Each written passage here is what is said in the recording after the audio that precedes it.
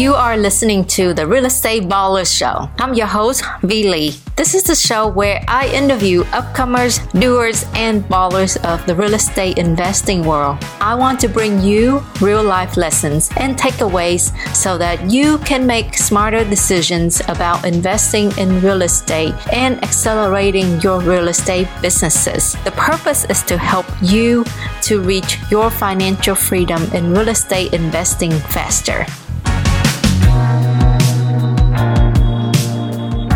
Okay, so in those retail or office space that you got involved with, I mean, obviously they're two different, like they're totally different from single family. Totally different, yeah. Right?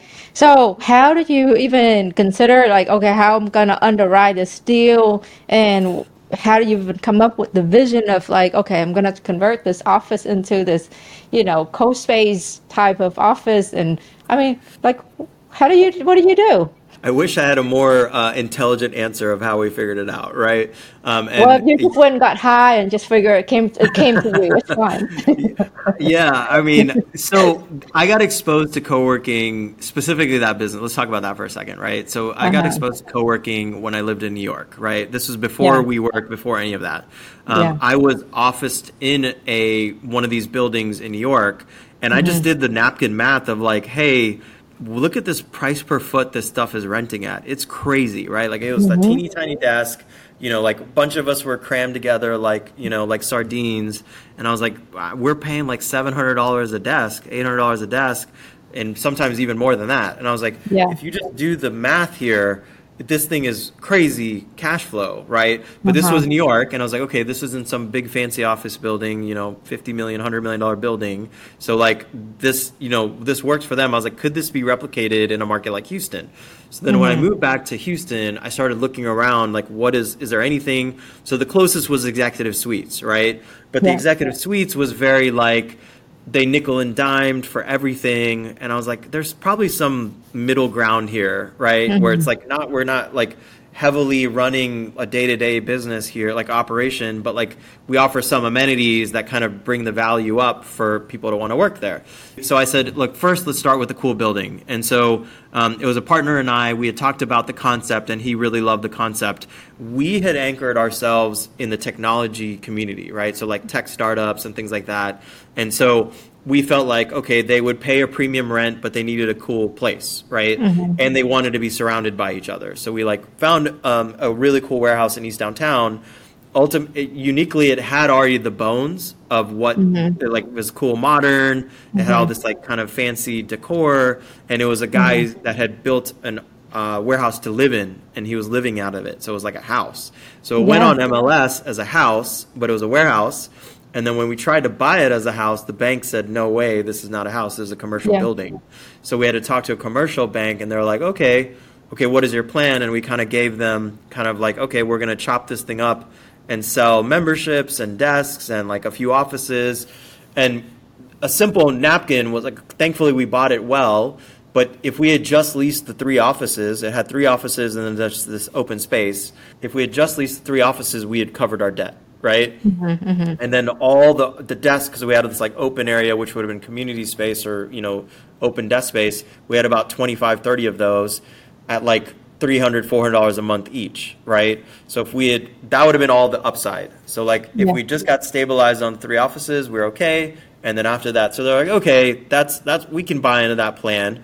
And then what happened was the first 6 months we had no tenants. And it was like, it was miserable, right? We were burning cash every month. And what we did was we kept hosting these meetups at our space, inch by inch, to kind of get people familiar, because nobody in Houston really even knew what co-working was. They were like, what do you mean? Like, we're renting by the desk. And then slowly... Was this pre-COVID time? This was way pre-COVID. Yeah, this was 2018, 2017. Yeah, this was very early, Yeah. That was really new at the time, yeah. It was new. There was no WeWork. I think actually at that time I was in one of these like St. Regis or Boxer property, like where you get a Boxer, that's right. office. Yeah, okay. Yeah, the Boxer guy's a good friend of ours now. So like, and because of this co-working space.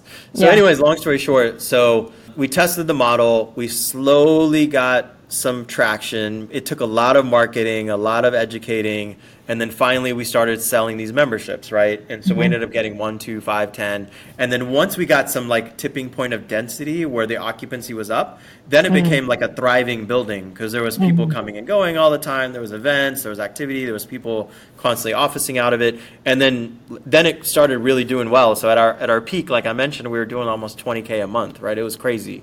It took a while to get there, right? So there was a combination of like desk rentals, there was office space rentals, there was event income. So like people rent out the space for like, meetups or whatever the case may be. So it was great, but it was just a very active business. And because there was so much activity, there was a constant maintenance, right? Like day-to-day cleaning and event management and scheduling and all kind of what you do in the short-term rental business, right? And so I was like, this is a lot of effort, right? And so we had like a dedicated staff member, and it was just like a full-time body there, and it was just so much, right?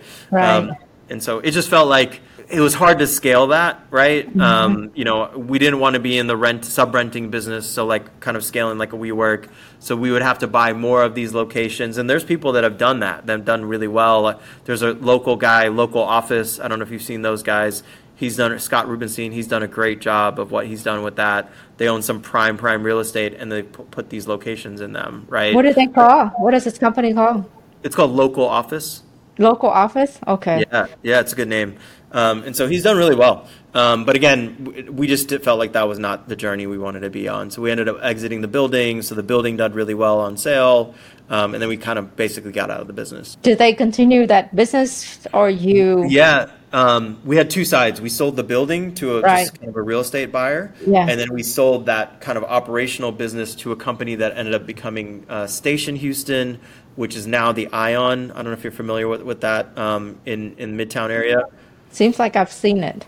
Yeah, it's a big, beautiful kind of community building for the tech community. Well, we're sidetracking here for a minute. Sorry, yeah. I'm all about the co-space, co-working, right? Because I used to have a dedicated office, and then I find that nobody ever come. Sometimes I'm out on the field all the time. I don't show up, and then my coordinator or project manager will be there all lonesome, right? So I want to buy a building and I want to create a space, but from what I'm hearing about you, it's like, do I really want to go through that trouble? I mean, I would say that if you limited the amenities and resources, it's a great concept, right? If you have a nice boutique building, maybe 5, 10 offices, you're renting, and then, you do some basic amenities, right? We were doing everything. Like we had Monster energy drinks in the fridge, we had coffee, we had free Wi-Fi, we had all these things, right? And each level of that, which I learned, requires maintenance and management, right? And so making sure our coffee machine was filled every day, making sure that the trash is empty every night, that was a recurring thing. Yes, we had staff and kind of vendors that handled all of it, but somebody had to pay attention to all of it, right? And so it just became too much for us. So I think we went too extreme, we had just too much amenities and things. If I had dialed it back to purely a executive suite plus, right? I think it'd be still a great business. And again, I wholeheartedly believe you have to own the real estate for it to make any sense to run that, right? If we didn't own the real estate, we would be this, rent arbitrage business, and I don't know if that's an attractive business. Yeah, it would have to be really market specific, in my opinion, for that to work. There got to be enough spread. Correct. And in Houston, that might not be the play. There's too much occupants. I mean, there's too much vacancy in your office. So you're competing with everybody. I wouldn't want to bother trying to do that. So that's what happened when you're trying to be the coolest kid. Yes. Right? Yeah, absolutely. Absolutely. Thank you all for joining us on this episode of the Real Estate Ballers Show. If you enjoyed this episode, be sure to subscribe to stay updated on future episodes featuring more industry experts and insightful discussions. For more real estate talk, join our Facebook group, RE Ballers. Until next time, my friend, keep hustling and making waves in the real estate world. Thank you for your support.